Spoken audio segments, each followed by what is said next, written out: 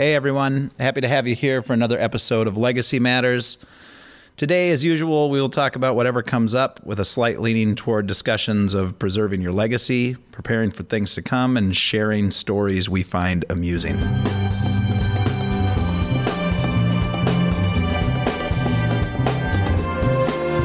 So, we are on, and we'll do our usual talk for a few seconds, bore our audience while we work our way into the next thing. Hi, so it's Sam We're and back Jim. again. Yep. Hello. Today we have a friend of mine who is a neighbor from down the street. Her name is Amanda. And say hello, Amanda, if you would. Hello. All right, there's Amanda. Hi, Amanda.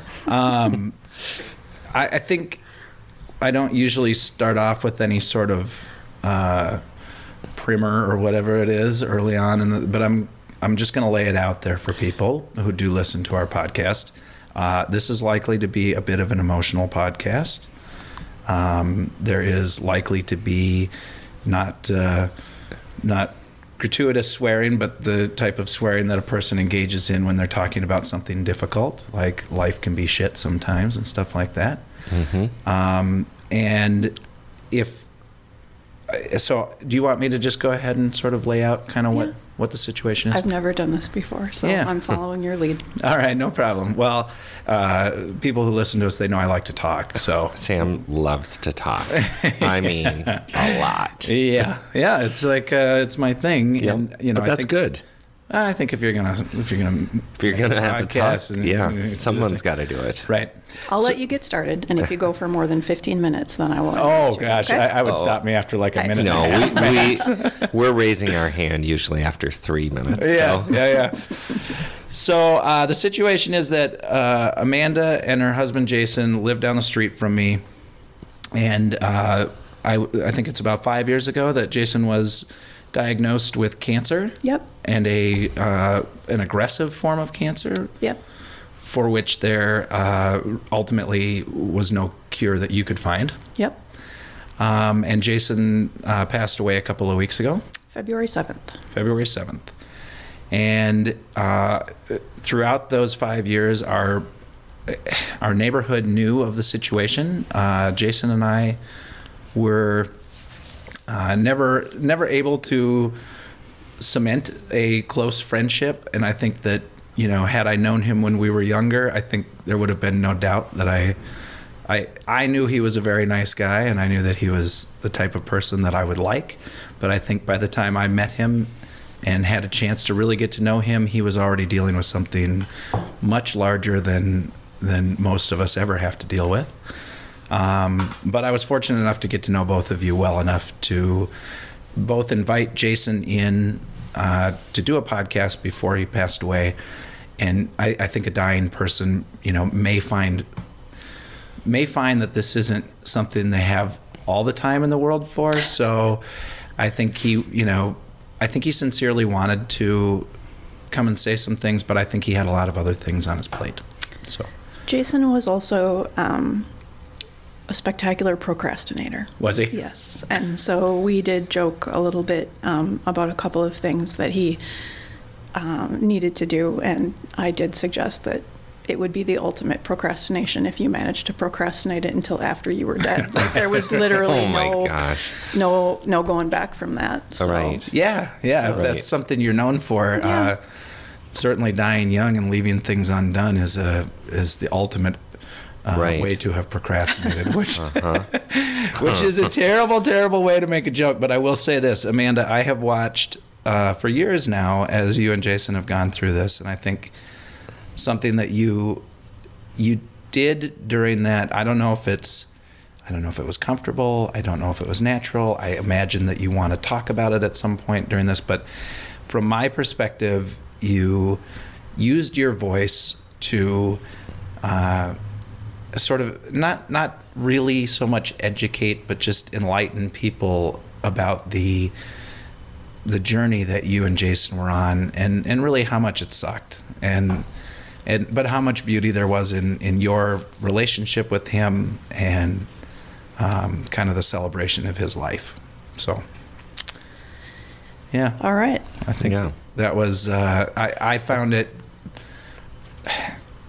God, what's the right word? It fit my sensibilities. It's not a refreshing take on a shitty thing. No. It's not not inspirational. It's not inspirational. It's just different, and it fit my sensibilities. I think you made, even I think making light of something as terrible as this, we're not doing this to actually make light of it. It's a very heavy and very serious thing. But I know one of my first interactions with Jason, aside from just being a neighbor from 5 houses down, was I had found out that he had, what was likely going to be terminal cancer. And I reached out to him. I just said, hey, I'm always looking for a fishing buddy. And I won't talk about the fact that you're likely going to die if you don't bore me with stories I don't want to hear during a fishing trip or whatever. I'll just take you out fishing. And I think he understood that and he appreciated that. And yeah, he did. Yeah. So what kind of cancer was it? Colorectal cancer. Okay. He was diagnosed May 23rd, 2014. He was 41 years old. That was another question of mine. I really don't know your ages, but I know I'm 43 now. 43. And he died shortly after his 46th birthday. Yeah. Okay. Okay. I knew you were both around my age. Yeah. No family history. Yeah. No risk factors. No rhyme or reason to it at all. Uh-huh. I believe that the oncologist that he saw through the whole time, when we had a family meeting to talk about the fact that it was likely terminal and how much time he had left, as we were wrapping up the conversation, I remember someone asked, is there any reason why this is happening? And he just very solemnly said, shitty luck. Yeah. Yeah. And that's about all anyone could ever offer us. So sometimes it just boils down to that, right? I mean, we tried, certainly when he was first diagnosed, it was not all gloom and doom. I think, the doctors seemed hopeful that we could get it under control and there could be a cure. And but the cancer recurred very quickly. And at that point, they realized that it was more aggressive than they had expected. And so then from that point forward, when you exhaust the existing treatments, there's just not much else they can do for you. So. Right. How was it discovered? Was it a routine checkup, or was there something that led to? We were on a family vacation in January of 2014, and I remember him complaining that he felt constipated. And we were on a cruise, and we were all eating a lot of food, and so I kind of was like, sorry, but right. When we got home, I suggested that he probably should go get it checked out, and he made an appointment with his GP, and as I think is very common with people of his age, it was obviously not the first thing that the doctor suspected. Right. So there were probably 6 months of maybe doing some dietary changes and things like that to see if it would change any of the bowel issues that he was having. And ultimately, when it didn't, and when he started to see blood in the toilet bowl sometimes after having a bowel movement, he went back to the doctor, and then they ordered a colonoscopy. Right. And at that point, they found a tumor immediately. Right. So, I mean, I've noticed through some of your social media that you've kind of been getting the word out about things that a person might look for. How common is this type of cancer, really? The thing that's weird about it is it used to be very common in elderly people that smoked, people that were overweight, people that ate a lot of red meat. And so that's why the protocols were put in place so that people would start having colonoscopies when they turned 50 or whatever it was.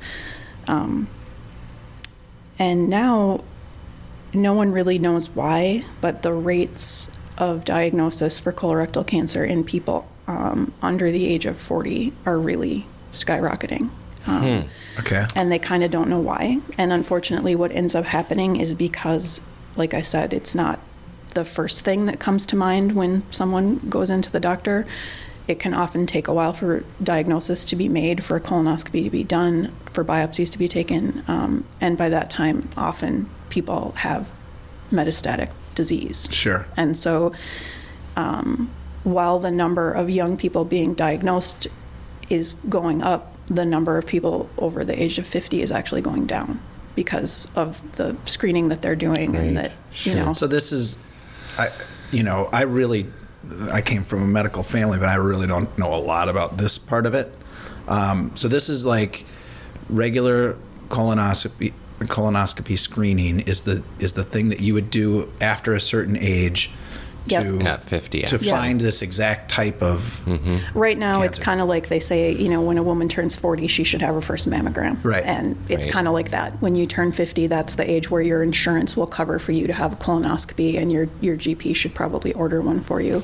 Right. I mean, it's not a painful test, but it has kind of an unpleasant prep that you have to do, and you do have to be sedated while you do it. And I've been putting it off. well, and it's your yeah. butt. That's the I mean, other come thing on. about this. No one wants to talk about any of this shit. It's I all know. embarrassing, and it's all this, and it's all that. And my philosophy is, you know, I mean, we both came from families that could appreciate a good poop joke anyway, but better to be embarrassed than dead. Yeah. Right. So, Yeah. Yeah, and I mean, I think there's a number of different things that people have, you know, testicular problems, colorectal problems, that where men, we're not as macho as we used to be, but we still, the uncomfortableness of it, sort of Right. like, well, I don't know if I really want to talk to someone. And I think, you know, I shouldn't leave it on men alone. Women do that too. I think that can happen. I think, you know, Jason and I were very close and talked about everything, but I would be willing to bet you that he had been feeling symptoms Different. long before he mentioned it to me, you know, Right. probably because he knew what I would say, which was go to the doctor, dumbass. You Right, know, go get checked. Right. Right. So, But it's Well, I also can admit I'm not so good at that. unexpected too. I mean, you Right, have it's these not weird, like- you know, Of you kind of course. feel a little uncomfortable here and there, and Yep. it's like, oh, you know, Yeah, I mean, I I could doubt there was a probably- day he was thinking, boy, if I don't get this checked out, it could kill me. Right. Like, that wouldn't be what he No. was thinking. I am a cynic to beat most cynics, and my life philosophy is generally plan for the worst and hope for the best. Right. And I have to tell you, I had no inkling that they were going to come in and say that he had cancer. I Right. thought, to me, the worst case scenario was that we were going to find out that he had like Crohn's disease or That's something what I- like Sure. that we were going to end up having to make Treat some something. significant life changes in order to accommodate a chronic illness like that. I mean, And that one can be terrible. it too. really can. Yeah. But there are very few times in my life that I can honestly say that I did not see that coming, and that was one of them. It was a Right. very surreal moment. I can only imagine. Yeah. Yep. Well, before we get away from it, because this isn't going to be, you know, it isn't going to be all dreary. I just know that. I know that there's, there's some really, Jason was an interesting guy. Like, I was out of town when you had the post or pre-death funeral thing. We which called is it so so let's many hear about things. that. Maybe you can I just want describe to ask what that was. a couple quick Go more for questions. Like, okay, since you are, you know, somewhat advocating that people understand more about this stuff, is there anything else that we had a death doula on Yeah. a while back? I think she did a really nice job of kind of enlightening me to the idea that, yeah, I really should do a will, and I should think about things like, if you've got the opportunity to say it, Yep. now is kind of the time to say, these are the things that I learned. That's perfect. I would like to say that, and then if people want to shut it off, they can shut it off. Yeah, totally. So if you have changes in your bowel habits that are evident for more than a few weeks, if you ever see blood on the toilet paper or in the toilet bowl, you know, depending on where the tumor is located, the symptoms can be different, but some of the things might be bloating, abdominal pain. One thing that gets caught a lot of times is someone will go in for regular testing for something, or they'll be sick and they'll go in to have labs, and they'll find out that they're anemic and that their hemoglobin is low. And it's not uncommon, if you have a tumor that's higher up in your colon, it can be bleeding slowly over a long time, but you can't see it necessarily. So that's something that can be checked to see. Not all tumors bleed, so that's not the case for everyone. But Yeah, and Sure. And again, in the spirit of being a little embarrassed about talking about butts, sometimes when people wipe their butt, there's blood on the toilet paper. for sure, right? and that's one of the things that people run into a lot of times is when you go to the doctor, they will say, well, you probably have hemorrhoids or you do have Right. hemorrhoids. It's entirely possible to have hemorrhoids and colorectal cancer. Sure. So, it's fine. I guess the takeaway that I would give to people is if you feel like something is wrong, then don't stop pushing until you've had a colonoscopy and you know that nothing is wrong. Okay. Right. It's kind of the gold standard. There are other tests out there that you hear about, that you can do at home and things like that. They are Right. not as effective as Yeah. a colonoscopy. And So- the one thing is that, if you hear of people having colonoscopy, they have a polyp. A polyp gets removed, right? Yep. A polyp doesn't always turn into cancer, but Right. every cancer comes from a polyp. Okay. So I did not know having that. the polyps removed, it doesn't, you know what I mean? Like Sure. if you go in and they remove polyps, it doesn't mean you need to have a panic attack because you're going to get cancer. A lot of people have polyps. Right. But if you're going in there and getting it checked and having them removed, then that's one polyp that's not going to turn into cancer. Sure. Okay, so we'll lose all listeners after this because I love it, but that's okay. I was actually just thinking that maybe if Jim needs to have a colonoscopy, maybe you could just do it on Right, the right. podcast as a And I don't follow-up. mean we're going to lose listeners because of what you said. I'm going to bring up something. So I know that people Oh, have a God. real aversion to skin tags too, Yeah. and they think skin tags are super gross. Yeah. Do you have any idea, is a polyp in your colon at all like that? A in your skin colon? tag. I would Yeah. say that it's kind of similar because all they do to remove it is they've got like a little Nippers. cautery type of a Oh, is device, that- and it basically kind of just snips it off, but burns it Burns at the it. same time, so it Cauterizes it, doesn't yeah. bleed. Yeah, they seem kind of pointless. They don't really seem like they serve any function at all. They don't- Right, and they just show up, Yep. and not every one of them, like you say, is going to turn into cancer, Yep. but some of them, it's just best to get them out of there. Yeah, that's basically my understanding of it. I Okay. am not a doctor. Well, and I, nor am I, but I know that your gut is 99% not you. Yep. There's however many different organisms living in there, and I wonder if that's got something to do with that. But well, I'm no scientist. hard so- to say. Yeah. Yeah, we've definitely Well, we opened just up something here. Ruined that I don't know. science is what we did. Right. I mean, we're all talking. There's someone who's About- listening that's a doctor that's going, oh my Oh my God. God, what is What going made these on? guys think they should Who talk to let science? these people have a podcast? Right. Yeah. Well, but this is, I mean, yeah, it's something I've been putting off. Well, I think So- this is sort of which education. you're not supposed to do. I from know a this. layperson's. You know. I think I'm talking over you. Sorry. Two other things I wanted to say. The first Yeah. thing is there are a lot of young women that are being diagnosed late with colorectal cancer because it's very common to have hemorrhoids and some bleeding postpartum.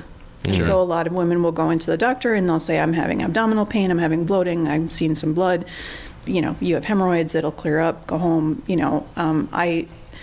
I'm a member of a few different online groups of people that are in these situations, and I cannot tell you the number of cases I've seen where these women, when they finally do get a colonoscopy, they have stage 4 cancer. And the thing about colorectal cancer is that the sooner you find it, the better off you are. It can be cured in most cases if they find it early, or Sure. if they pull a polyp out before it has a chance to start, Metastasizing. Exactly.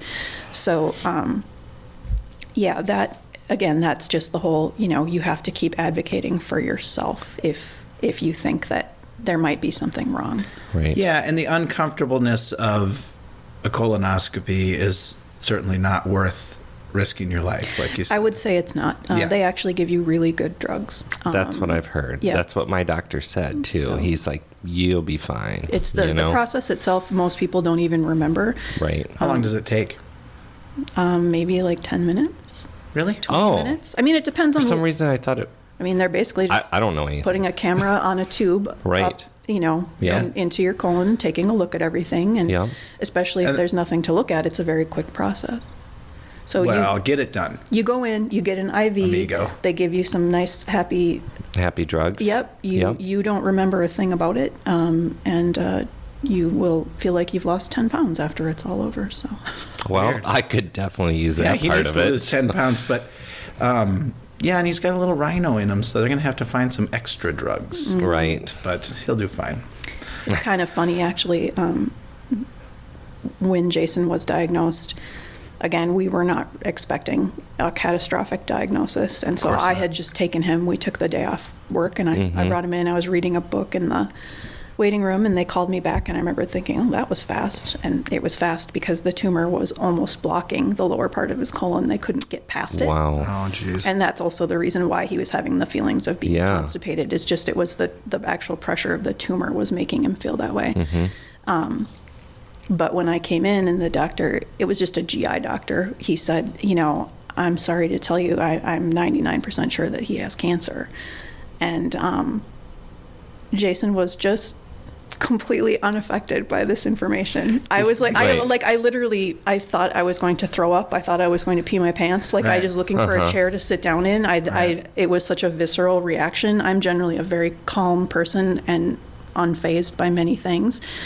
And I just was sort of having this moment of panic, and he was just kind of laying in bed smiling. And so that's not a testament to the good drugs that you get. Right. This was drug-related happiness at the diagnosis of cancer. And I asked him, you kind of have to stay for a little while after until you sober up a little bit before you go home. And as I was sobbing hysterically, I said, aren't you upset? And he said, well, I'm just glad that they know what it is. I thought they were going to tell me that nothing was wrong, and I've just been feeling so shitty that I just couldn't take that if that was the answer. Right. So. Which is a good answer, but little did he know, right? Yeah, little did we all know. Yeah, I mean, that's, well, all right. I'm getting misty as I think of Jason, so it's good. It's just the way it works. I just, you guys, it's like, it was a long process of watching. So how long was this process? Again, it was from, It's okay, 4 years, 8 months. Yeah, that's right. Yep. Yeah. Okay. Yep, and all right, so we put the little plug in for some butt health, we'll call it, but seriously, get things taken care of. And don't put it off. That's all I would say. If you think that something's wrong, chances are it's not a big deal. Yeah. The chances of you having colorectal cancer are very slim. Just get it checked out anyway, because if you do, and you can get treated while it's stage 1, that can be it. You can get it taken care of and then go on with the rest of your life. Right. So, and I think, what you said there, the important part of it is that you just need to get these things. If you feel a little bit off and your body's speaking to you in that way for a period of time, don't ignore what your own body is trying to tell you. Exactly. So. All right, so you guys did a big event at what building? It was at the Bell Museum, which is in St. Paul. Yep. Yep. It's I don't know where it used to be. My understanding is that it used to be a smaller facility with a lot of stuff packed into it, and they recently opened a new. I know it well, museum. Actually. Yeah, it's a beautiful new facility. Actually, it's amazing. I won't claim to be super cool and artistic and genius for coming up with the idea. My cousin works there. And I had been seeing some of the stuff that she had been putting on social media about the opening and about the different things. And, we were looking for a place that there wasn't really a template for this sort of event. And so we really had no idea how many people were going to come or what it was going to be like. And so we were trying to find some place that would feel okay whether 20 people came or 300 people came. Right. And so that's why we chose the event. So did you have a name for the event? Was it a pre-funeral? I think on the invitation I put, on the top of it we put, "Hey, I'm not dead yet," because that's what the guy says in Monty Python. Right. But basically what I did was I just put the information about what was going to happen, and then on the back there was an FAQ. And so it said, what is this? And it said, instead of getting together after Jason is dead to talk about how great he was, why don't we all get together now and we can tell him while he's still here, basically. So. And this was, you sort of came up with this plan once you knew that all avenues had been exhausted. There was nothing really left to do. At the end of September, he was having a lot of pain. and he had been on a clinical trial, and that obviously wasn't working because the tumor growth was causing pain.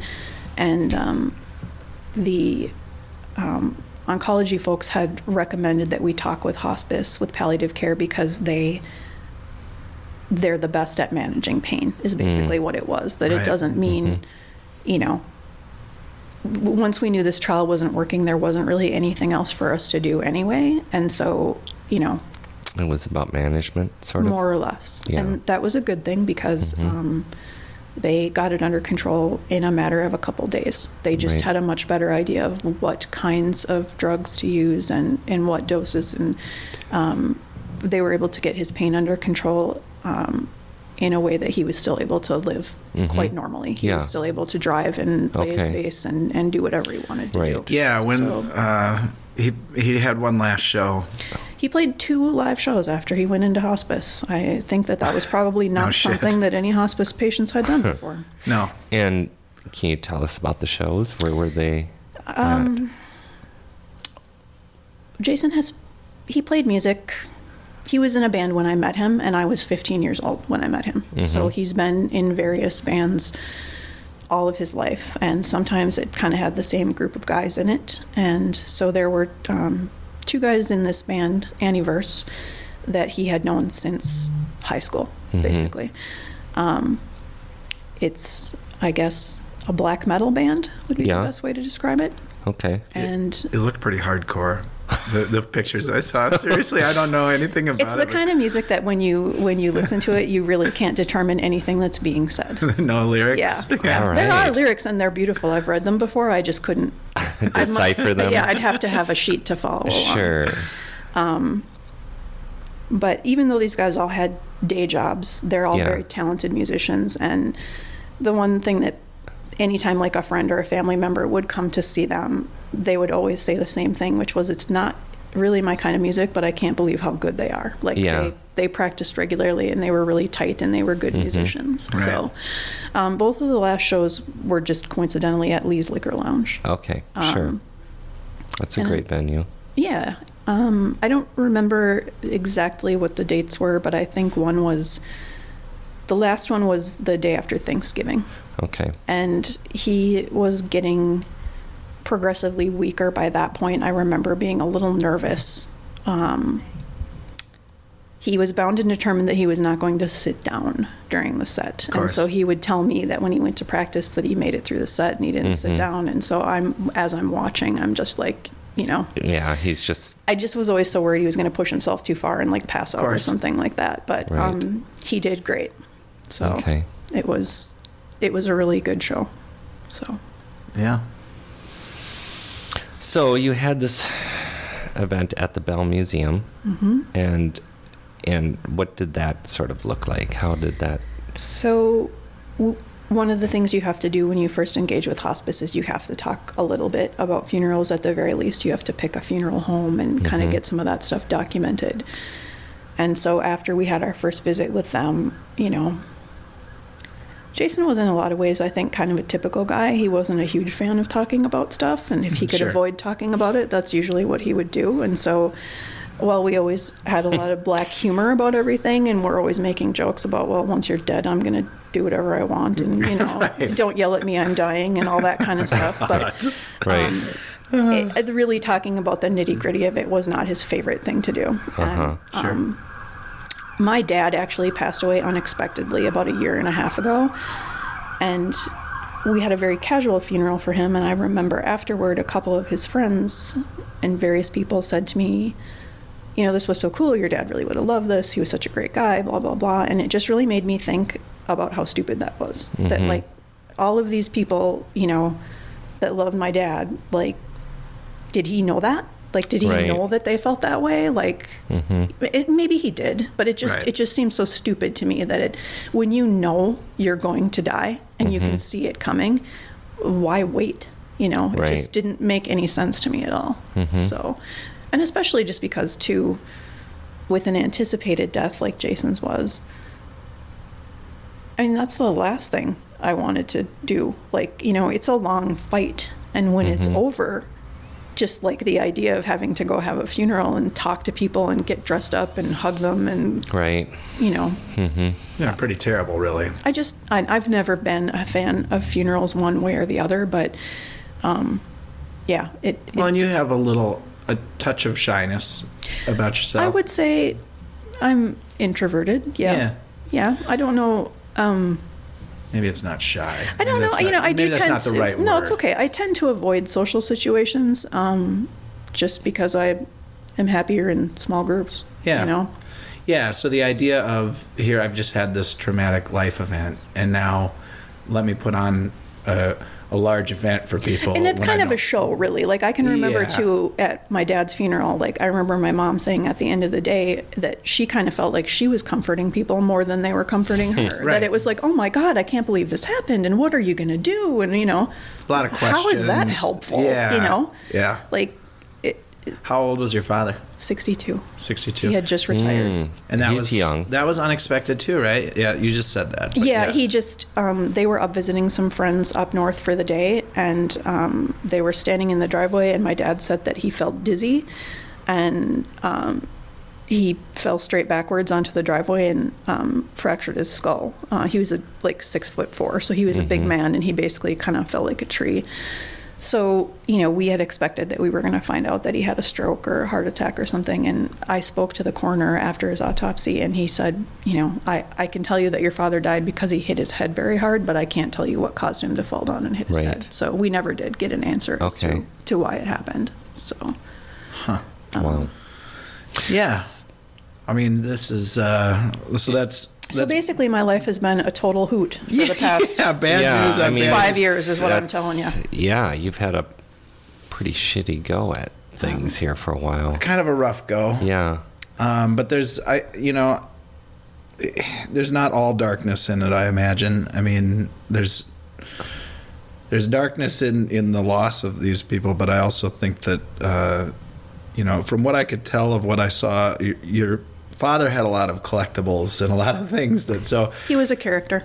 yeah, and Jason certainly had many fine attributes to sort of carry your vision of him. So I wonder. There are a lot of good memories. Yeah. The hard part is, I think, just the acceptance, you know? Like, sometimes I just am angry. Like, why? It's a pointless question. There's no point in, But it's a in natural ruminating question. on it. But, there are a lot of really shitty people in the world. Like, why do things like this have to happen to, Good people. Right. Yeah. So I try not to get stuck there. Like I said, it's not a helpful thought to have, but I do have it. Yeah, I mean, I think that's a natural position for people to take when things are happening to them, and that's. And I think that as time passes, it's easier to remember the happy stuff. It just doesn't hurt quite so much. Right. So Yeah. Well, you two, I'm not shying away from the sad stuff, but we're going to take a little break. We're 30 minutes in. We'll take a little break, and we'll see if we can. We don't have to change and talk about fun stuff, but we could, if we wanted. We could talk about life and legacy a little bit, and just sort of, I don't know, maybe do a little bit of celebration of the lives of these two people and some other things. So, okay. all right, we'll take a little break. Bye.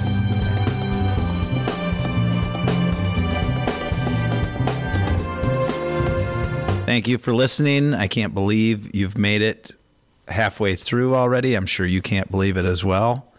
If you are not a family member of mine or Jim or Sarah's, that's even more impressive that you've stuck with us this long.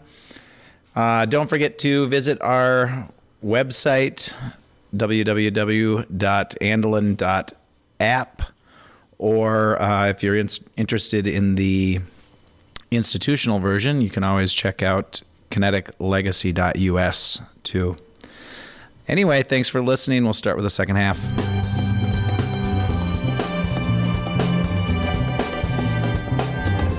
All right, you two. We're back. We are back. We had Okay. we did a little talking during the the break, and things are good. But we're back. Did you? Yeah. So Amanda, during our thanks for coming in again. break, we were chit-chatting, and I wanted to ask you, Amanda, what you thought, was the pre-death celebration funeral, did you think that was successful? Was that a good experience for all? I think it was. I think when we first kind of floated the idea, the feedback that we got from immediate family was that it was a really cool idea, but that they were afraid it was going to be really sad. Mm-hmm. And afraid for themselves, I guess. Sure. Right. The whole thing's really sad. Right. Like, it's already sad. Yeah, and I think is that's it part of more or less sad after the death. I think that's part of what happens in a situation like this, is that when you're right in the middle of it, you kind of don't have any choice but to deal with it. And when you're a little bit further away from it, it's easier to put it off until you have to deal with it. Sure. And so maybe that was part of it. I'm not sure, but there was some worry that it might just be too emotional and too overwhelming. And one of my fears was that I was afraid that people wouldn't come for that reason, that they would think that it was going to be too much. Right. Yeah. And so that's part of the reason why I did the FAQ on the back of the invitation, kind of explaining what we were doing and why. And, I had put a line about, this is going to make me cry, isn't it? And, we're hoping for more laughter than tears. And I think for the most part, it was, over 300 people came. That's a lot. It was a lot of people. Yeah. It was basically just an open invitation. I didn't send anything to anyone. It was just on social media. And if you wanted to come, you could come. Mm-hmm. And I got a lot of comments afterward from people saying that they just could feel the love in the museum, that, it felt celebratory. It didn't feel sad. Mm-hmm. There were a couple of younger kids there that thought it was a birthday party. Like, they didn't, the vibe was not funeral vibe. Yeah. So, and that's kind of what I'm wondering, like, how that vibe looks. How does it look? You know what I mean? Kind of what we did was when people came in, I had some friends from work that were sort of doing they had name tags and stuff for people, and it said how we knew them. And part of the reason why I liked the idea of the bell is because, they're known for, like, their dioramas, and there's a lot of, it's natural history stuff all over the place, and it kind of, there's a lot of little hiding places. And so that's part of what I liked about the idea, that if someone was feeling overwhelmed, they could maybe just go look at the woolly mammoth for a minute and get their feelings together. Right. And it did work out pretty well for that. There was, also it was good for kids. Not that we have a ton of people with little kids in our families, but it just wasn't a super, like, structured, formal atmosphere. Right. Okay. Jason was physically, he was doing okay, but he would get pretty tired pretty easily, and so his brother kindly brought a little couch from our house for him to sit on. And we just sort of put that against a wall over on one side, and then on the opposite there was a room where his brother had made a slideshow, and then we had some food and a bar in there, and I didn't watch the slideshow until after it was over. To me, that was the most emotional part. Yeah. That's hard. His mom had made beautiful scrapbooks for all three boys with all kinds of, basically until they graduated from high school. So she probably had 10 of those that she brought in a suitcase and put them out for people to look at. Right. And so it was kind of cool. He was kind of holding court, he was kind of sitting on his couch, and people were coming over, and, like, he didn't have to mingle. He sat there, and people came to him. Yeah, yes. and for me, like, as much as you want to concern yourself with I don't want to make light of the fact that other people go to this thing and would be sad. Like I said, I didn't know Jason that well, and I was out of town. I would love to have gone to it. I don't know. I wouldn't have known a large number of the people there or whatever, but I think I thought it was a very thoughtful way of approaching what you two knew was coming. Because it was going to happen anyway. That's right. And so for me, the question would be, did Jason enjoy it? Because wasn't this his thing? I mean, of all the people who attended or didn't attend, isn't it really most important how he felt about it? He told me at one point, a couple hours into the evening. I think we had the place for 3 or 4 hours.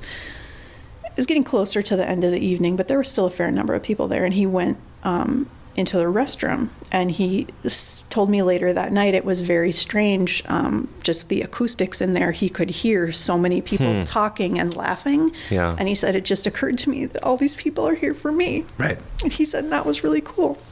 So I think he did have a good time. I think it took a little bit of coercing to, he's not a terribly social guy. I knew that. And I think Yeah. he probably would have preferred, the Not to idea be of in that not situation. having able to to do just- it. yeah. Yeah. But it was kind of one of those situations where I was like, I think it's going to be really good if you can just trust me. Yeah. And he did, and I think it was. Yeah. So Yeah, I mean, I can't put myself in that position, and I don't think anyone wants to find themselves there, obviously, but I'm glad that little anecdote of him hearing the acoustics, that I Yeah, think it's the quite evening sweet. went by very quickly for him. I think there was just a constant stream of people talking to him, giving him hugs. A friend flew in from California. There were people that he went to high school with. It was, yeah, see, I love it. yeah. I think you made absolutely the right choice, and it's the kind of thing where in the moment, even after, it's pretty fresh still, all of it. That is something that 5 years down the road, 10 years down the road, for the rest of your life, you will cherish that event for sure. And so will others who attended. The people that I work with have been amazingly supportive along this whole path. I work in a department of about 100 people, and I was really very private person before all this happened to us. And I remember when we got the diagnosis, and it was on a Friday, and when I went back to work, I remember trying to decide who I was going to tell. And then I remembered thinking, well, how am I going to, keep it a secret if I'm not going to be here and stuff? Like, I don't know how is that going to work? And I just had this gut instinct to tell everyone. I sent an email to everyone in the department, and I still, even right now, I'm like, I have no idea what possessed me to do such a thing. Right. Like, it was so unlike anything I had ever done before, and it was the best decision I've ever made. Yeah. Right. The support that I have gotten from the people I work with is Right. Well, I think you're speaking to something that people don't necessarily talk about, but I think it's giving people a chance exactly, like, I think to support. some of my life experiences had taught me that letting people in was an opportunity to be hurt. And It is. This was a situation where it was so the opposite. And that had been a huge help. But my point was, they hired a photographer. My Oh, you're kidding. co-workers put together a collection and hired someone to take photographs. That's So, fantastic. yeah. Yeah, So I you was have a wondering bunch of about good- that, I actually. have, yeah. Oh. Yeah. Okay. And so now you've mentioned too that you're part of some other support groups. Is that Nothing correct? in person. I Okay. don't do very well with in person. Sure. I had tried a couple of them, and my basic feeling was that when people had a story about how they had cancer and then they got cured, I was pissed.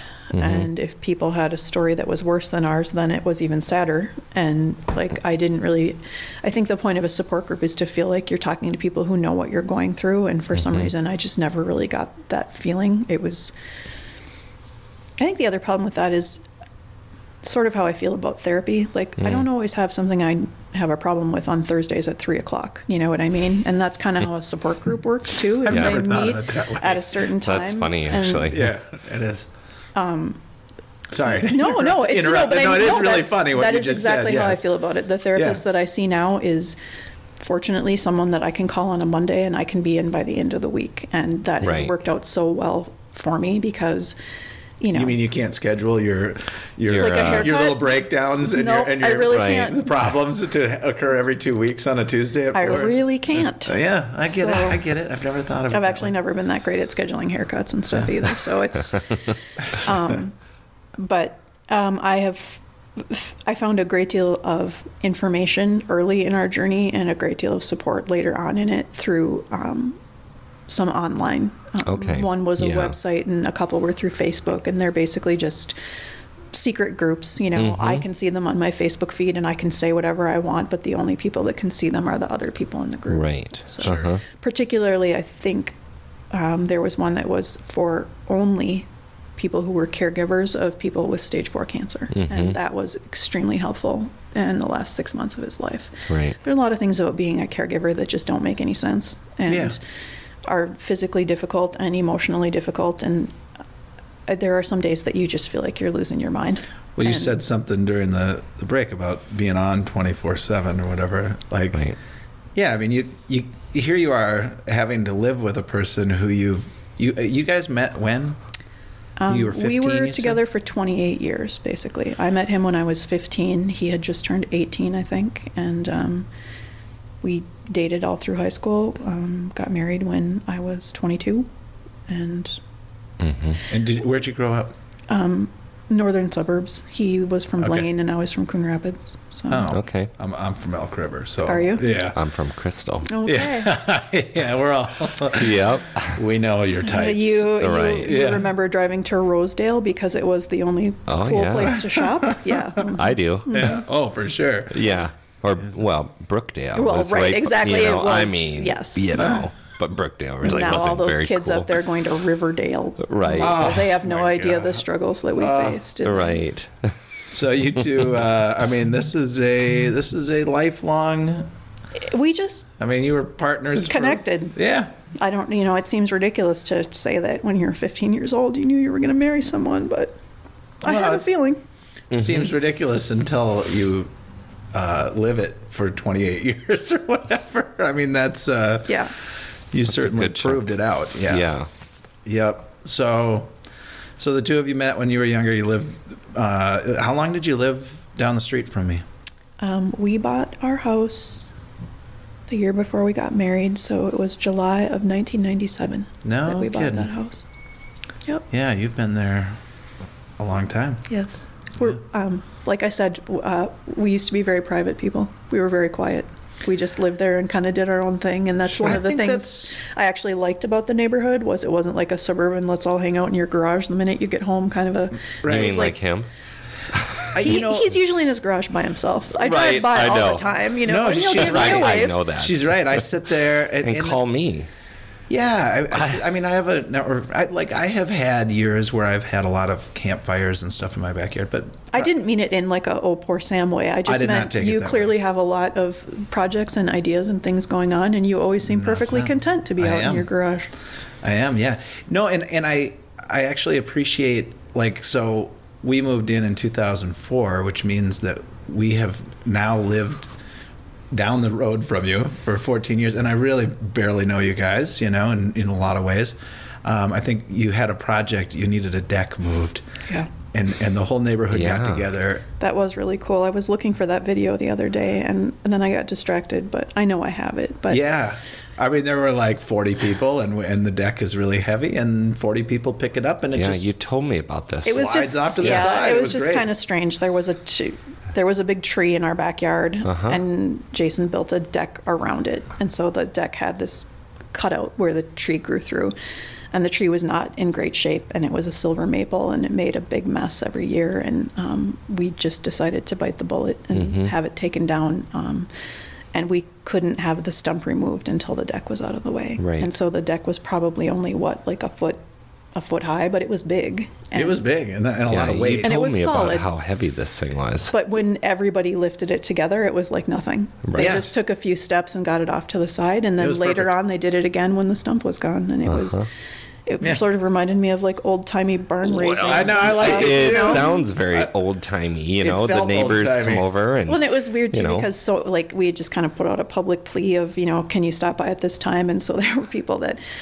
Jason used to be a big part of the mountain biking community, and his brother is a big part of the mountain biking community. And so there were a couple people who literally clipped off their bikes and they were in their gear, Yeah, yeah. So it was pretty cool. Yeah, that's when I sort of first really got to know you, and I enjoy our neighborhood. I'm a social guy. I like people, but I don't really need to assume that I'm going to be friends with each and every neighbor. I just want to know that they're okay. If I can help out in any way, let me know. my immediate neighbor, Bill McNaughton, he and I became very good friends. And we would sit by my campfire. But usually when I have people over, like I sort of look at those neighborhoods, the suburbs, where everybody's getting together every weekend and think like, man, I'm not sure I'd want my neighbors to come That's over. too much for me. I would feel like I was being a hostage in my own home. Like I have been accused in my life of being standoffish, and that's totally okay with me. But there are times that, I just need my space. And the idea of coming home and having all of the neighbors next door yelling at me to come over and have a beer, I would just... Oh, that's me. Doesn't sound very appealing to me. I like our backyard fence that we put up. I can sit back there by myself, drink my beer by myself, talk to you on the phone. That's nice. I sort of sit, I sort of sit in this semi-private, but also... If you want to stop by and have a beer with me and say hi, I'm up for it. You're not wide out in the open, but if you can see that you're there. Yeah, and if you walk over and you want to have a beer, I'll offer you a beer. But it doesn't scream. No. Hey, everybody! It's not an open garage door with 10 lawn chairs in the driveway. Right. No. Antisocial city, folks. Right. It serves me fine. No, it does. It does me well too. I like it. I actually really love our little neighborhood. I think when push comes to shove, pretty much you could stop by anyone's house. I agree. And talk to them if you needed to about anything. So. Yep. But you guys have been there a long time, and I know I took a little tour the other day, and Jason renovated the house beautifully. Meticulous man, you can tell. He was a little bit of a Renaissance man that way. I think he found that a lot of his peers maybe did not have the interest in obtaining some of those skills that, growing up, my father and my uncles and my grandfather and everybody was very good at building things. They could just fix classic fix old stuff. school Minnesotans. Yep, totally. Yep. And Jason's dad was always, he was in concrete, and so he, had a lot of knowledge as well. And Jason, learned from his older brothers, and he just, wanted to figure out how to do it. So yeah, he really... So he did a lot of stuff at your house. It's a small house, and we never intended to have children. It kind of wasn't our thing, and so... But I think we both thought when we bought it that we probably would maybe get a bigger house someday, and we ended up just sort of making it exactly what we wanted. Yeah. And it is enough. Right. So... I love our little houses in that area. It would be hard to let it go now. Of course. Right. Yeah. Even harder, maybe. I had moments during, this whole process when I would think, oh my God, I'm going to sell this house and go live in a 1-bedroom condo where I never have to, deal with anything. Don't do it. I know. I've gone back around. Do it if you have to, but I'm saying I think maybe what I'll do is I'll get a 1-bedroom condo out near San Diego somewhere, and then I can just go live there when it's shitty here. Yes, that's actually the way to do it. That's a good 3 to 7 months, depending on the... It's a solid 3 months. 3 months in San Diego during the winter is pretty nice. Oh, yeah. You've got a big connection. Well, I do, yeah. So I have a lot of friends in San Diego, and Amber's parents actually spend 3 months in San Diego every winter. So we actually went on Jason's 40th birthday. I put together a surprise trip for him, and I had called a travel agent and just kind of said, what's a cool city where it's nice? His birthday's in January, so I said, what's a cool city that has a lot to do that's nice at this time of year? And she recommended several places, but neither of us had ever been to California. We had been many places in the United States, but not to California. Mm-hmm. And so I put together a trip. Took an envelope from work and wrote top secret on it, and, had everything put together, and he didn't know where we were going until we got to the airport, and the guy looked at his boarding pass and said, tell him where you're going. Have a nice time in San Diego, sir. It was really cool. Oh, that's But really anyway, cute. We just really fell in love mostly with the weather and the ocean. It's beautiful there. I mean, we did spend a lot of time in Balboa Park and went to the zoo and all that kind of stuff too, but it's just, the weather is just so perfect. It just feels so much lighter there. It is a lot lighter. I Yeah. mean, everything about it. It's so good to get He and away I from were out there this here. summer, Yeah. this past summer. Right. A little business thing. But we were there 3 or 4 days, but during Yeah. the summer, and I think we left like, if you remember last year, we had winter until the middle of May or something like that. We had a snowstorm early May that was 13 inches, whatever it was. And then it immediately jumped into our usual 90 degrees and 100% humidity. Yes, that. Yeah. And we went out to San Diego, and I've been to San Diego one other time. But wasn't it such a novelty though that people had their like screen doors, or like there were no screen doors, just I mean, like the patio everything. doors are open. Oh, no everything's bugs. open. It was. You would think like, oh, it's Southern California, it could be real hot. Nope, it's like 80 degrees. Yeah. It's so And it nice. cools off No at bugs, night, no and it's- mosquitoes. Yeah. Everything about it. I was like, Yeah, man, we're no wonder walking people live around. here. There's just one Chilling. small detail, Yeah. which is the fact that a house like ours goes for about 4 times as much as it Oh, does Kind here. of So, spendy. yeah. It turns out living in paradise will cost Yeah, you. it Yeah, does. it's very expensive. But Yeah. anyway, we really fell in love with it, and especially we went to Ocean Beach, and he just fell in love with it. Yeah. He loved to skateboard and mountain bike, and there's a bunch of old hippies riding Yeah. skateboards barefoot and smoking weed out on the On the grass, boardwalk. on the boardwalk, and like he just loved the whole vibe of it. Of And course. so that was the year before he got diagnosed, and we went out several more times and rented houses in Ocean Beach and stayed in that area and stuff. But I think we both, cancer interfered, but I think that we both had thoughts of maybe wanting to move out to Southern California. Sure. So that may be in the cards for you someday, I don't know. or at least for 3 months. Well, it As might they be a little say, early to be thinking about your. Apparently, widows are supposed to not make any big decisions for a year after their loved one's death. So And how long has this been around? I don't so know. some- There's a lot of rules and regulations. Yeah, I mean, you've broken most of the other. Yeah, I was widow going to say, rules, you're so- already kind of not playing by the rules in some ways, so I'm not sure that applies to you. No, but it does seem like sage advice to, Sure. to give Right. it some Of time to course. think about Right. what your next moves are. No doubt. Right. No doubt. No, I Yeah. locked the door. I think. Oh, yeah. Okay. You could tell by my look. I was Yeah, like, it what? was, Jim thought someone was entering the studio here. These but- two are communicating through ESP. Yeah. Yes, we do, actually. We're doing it right now, which makes for great radio. Yeah, You there's know, like, nothing people let's- like more than listening to people think into a microphone. ESP, yeah. Let's do it, Jim. Little ESP back and forth Right. there. Okay. Do. I could try. Oh, you're right. I could try and guess. Like, Yeah. you just- Yeah. if you could see in there, there's not a whole lot going on. No. In No. either one of these. No. bouncing back and forth and It's like a nothing's ping connecting. pong. It's Yeah. sort of like, hey, Yeah. hey. Yeah. Ping, back and Yeah. forth.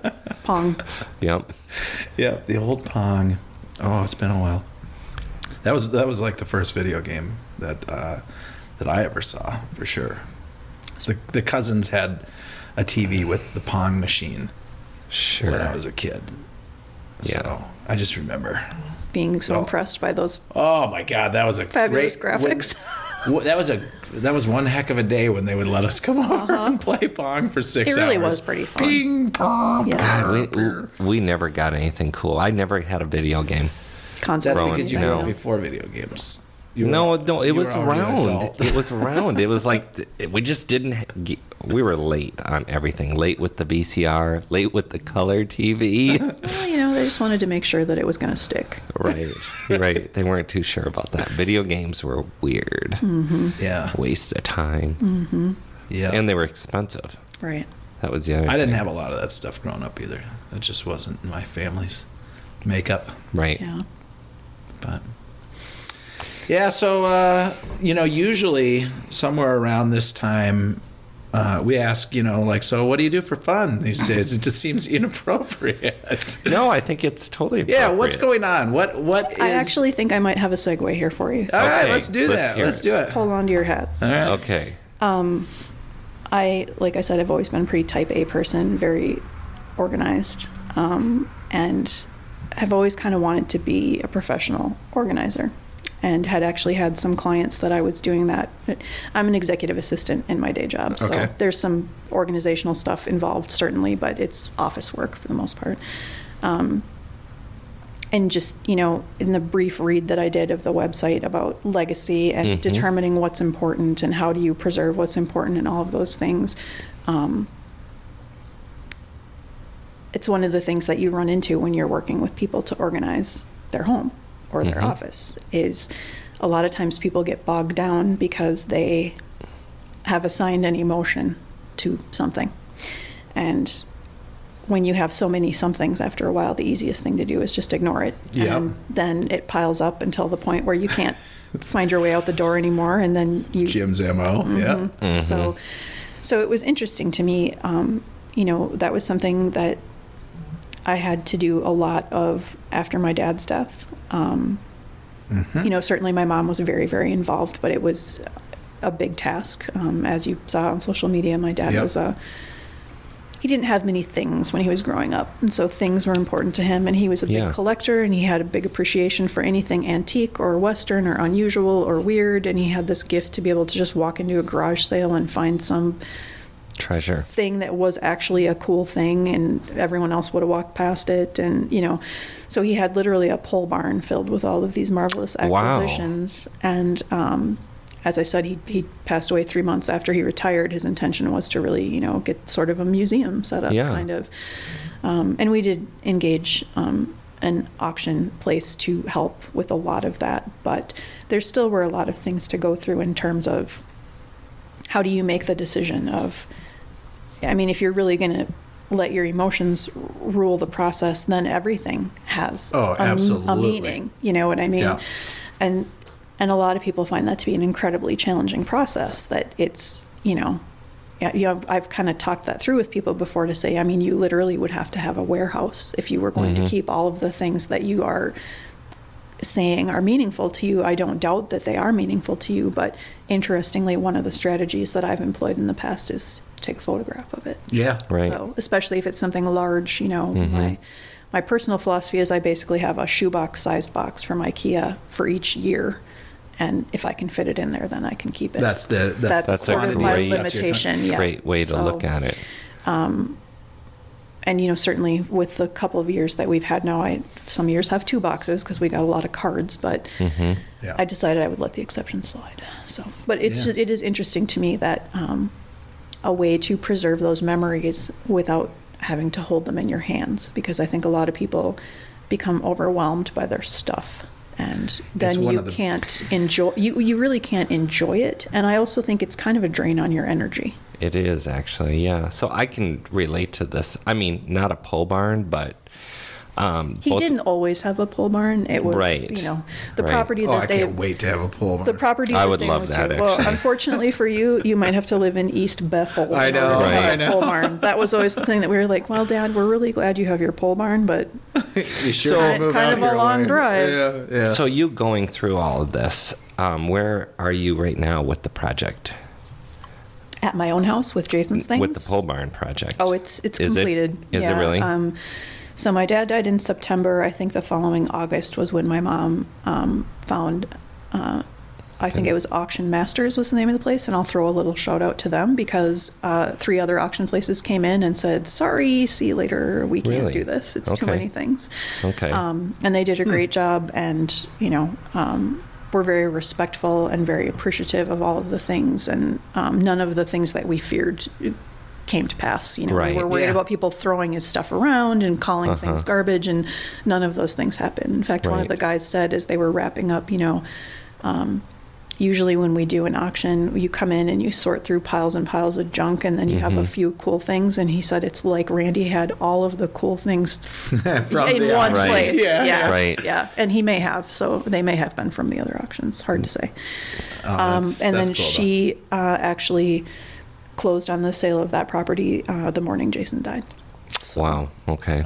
Yeah. So it was a process. It was I think 9.5 acres, and out in East Bethel. Just had to find the right buyer, you know. Yeah. Right. So. But there. Someone who wants a pole. Oh, they there. found it. Yeah. So. A lot of people want a pole barn. Oh God. I do. Like nothing else. No, I don't really want to. I just. There were really nice things about it. If you had to do something to your car, you had a perfectly gorgeous, warm, nice place to do it. You know, if you had to store your tires until next year, he would let you have a spot on the shelf. Not a lot of spots, but you know, but a little space. Well, I kind of grew up half rural, half urban, and the rural part of me is just like, well, you got to have a pole barn because that's where the work gets done. Exactly. You know, like it's a cool place to hang out. Oh, it you is. know? I mean, Hanging out there. he spent as much time hanging out there as he did doing work. He had a I mean, I have recliner my and a garage. big screen TV, and you know, That's the way a pole barn is supposed to you be. know, there was You know? plenty of room to do work, and there was Plenty of room but to there was hang plenty out. of room to chill as well. Yeah. So, yeah. But no, it sounds like the people that bought it, when they heard that their offer was accepted, they were in tears. They were so happy. So it sounds like it was went the into right good hands. Yep. Sure. Well, so you know, what you're alluding to is the decluttering part of Andelin, and you know, this wasn't. So the podcast is Life and Legacy, and certainly this was an opportunity to talk about your life and the legacy of Jason and kind of how all of that has played out, and even your father. And I think we all have people in our lives that have left us too soon, or at the right time, but fairly recently. I know we've talked a little bit about that before, Right. but one. It didn't feel like an episode where plugging Andelin was a smart move, and really the Legacy Matters podcast is truly not intended to be solely that. It is to do exactly what we did today, which is to talk to people like yourself about life and legacy, which is a really broad, It is wide open. It's open arena. to a lot of different things, really. Well, and as I told you too, when you had mentioned me coming to do the podcast, I knew the name of Andelin, Right. and that was it. Like Yeah. I had Yeah. seen the posts and I had seen the stuff, and I just had never taken the time to really look at it. And you know, I honestly didn't look at it until today. I grabbed a sandwich and I was just looking through it, and I thought, well, how strange. There's really a lot of synchronicity here with some of the stuff that I do and want to do more of. Yeah, well, it is. We're finding that if a person were trying to just advertise, like a 30-second sort of, here's Andelin and this is what it can do for you, it doesn't really work. Right. It's a little more complex than that, and there's a lot of ways to enter into it, and everybody has a different way, because some people see it this way, other people see it that way, and I'm not it's sure sort that of it just- exists other than what we've created. And Right. if this is, as far as we can tell, we've seen no other version of this bit of technology that does exactly what we this do. platform.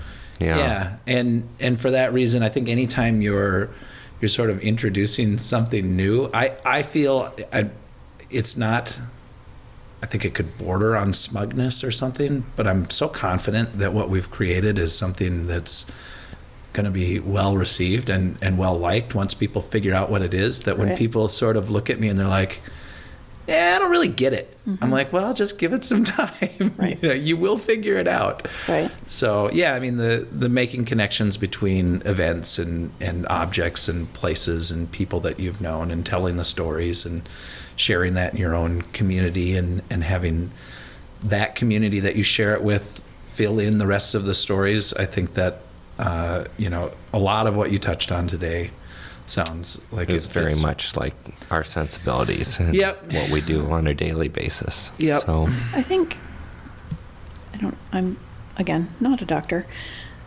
I have noticed, though, in working with others and with some of my own stuff, too, I think a lot of times the avoidance comes from not wanting to feel the feelings. Do you know what I For mean? sure. That I think a lot of people just put that stuff aside yeah. because they're afraid of feeling pain. Yep. And that's one of the things that I've noticed about just through this whole journey is there were times that I really struggled. And I think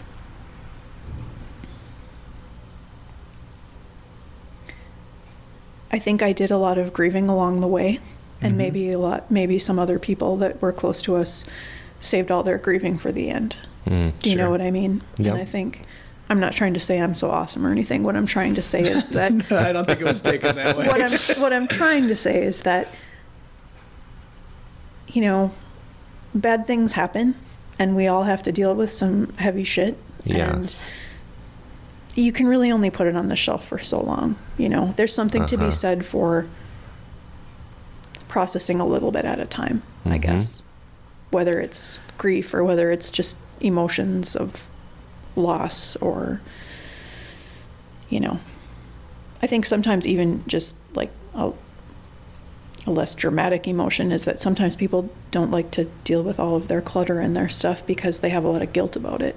And so Of course. confronting it makes them feel terrible, and how did Right. it get to this point, and I don't want to deal with this, and so then they just ignore it. So Well, and we're a complex being, you Yes. know, and, We and so are. some people there's guilt. Some people there's just straight up laziness. Yep. Some people there's whatever else there is. Jim gave a little wave when I said So, Amanda, you know, both my parents have passed. So the big thing with me is that I've got this garage. I always bring this up, but big garage full of stuff. And it's been there for years. And I'm like, I've got to address it, go through all the stuff that, you know, has been sitting there that I don't know the stories.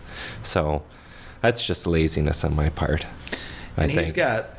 he's got 3 big boxes of stuff that we're going to go through here in the next couple of weeks. Yeah. As we prepare for the launch of Andelin and just sort of moving along. But I mean, I would love to, if you want another set of eyes, I would be fascinated. I can be quiet if you want me to just watch, but I would really be interested Well, I to think kind we're- of see.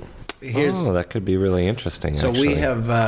we have managed through a full hour, and I think this is a good time for us to wrap it up. But I think that we have a lot more talking to do about kind of what field you're moving into, what your thoughts are on that, and if there's any overlap with what we do, and we can have that conversation privately. All right? I think I love it. I'm Yeah. very, very happy you came in. I told you the other day when you mentioned it that it really came as a shock to me. It wasn't a bad shock. It was just you kind of left it for the end, and you said, you know what, I think I want to come and do that podcast, and I'm really happy you did. And I hope that your friends and family enjoy it, and I hope that you take something from this. And I'll get misty again as I say it, but I hardly knew him, but I miss Jason, and I wish it hadn't happened, but it did. And you know, Well, here I we go. feel like I got to know Jason a little bit today, which, you know, is really interesting. I mean, this is quite nice. Thank you, Amanda, for coming in and sharing.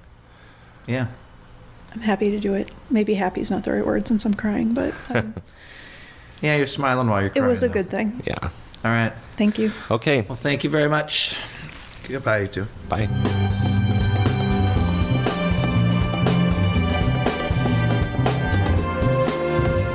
All right, everyone. Thanks for listening. We love comments and feedback, so go ahead and let us have it. If you'd like to learn more about Andelin and other legacy projects, visit the website at andelin.app or kineticlegacy.us. Take care.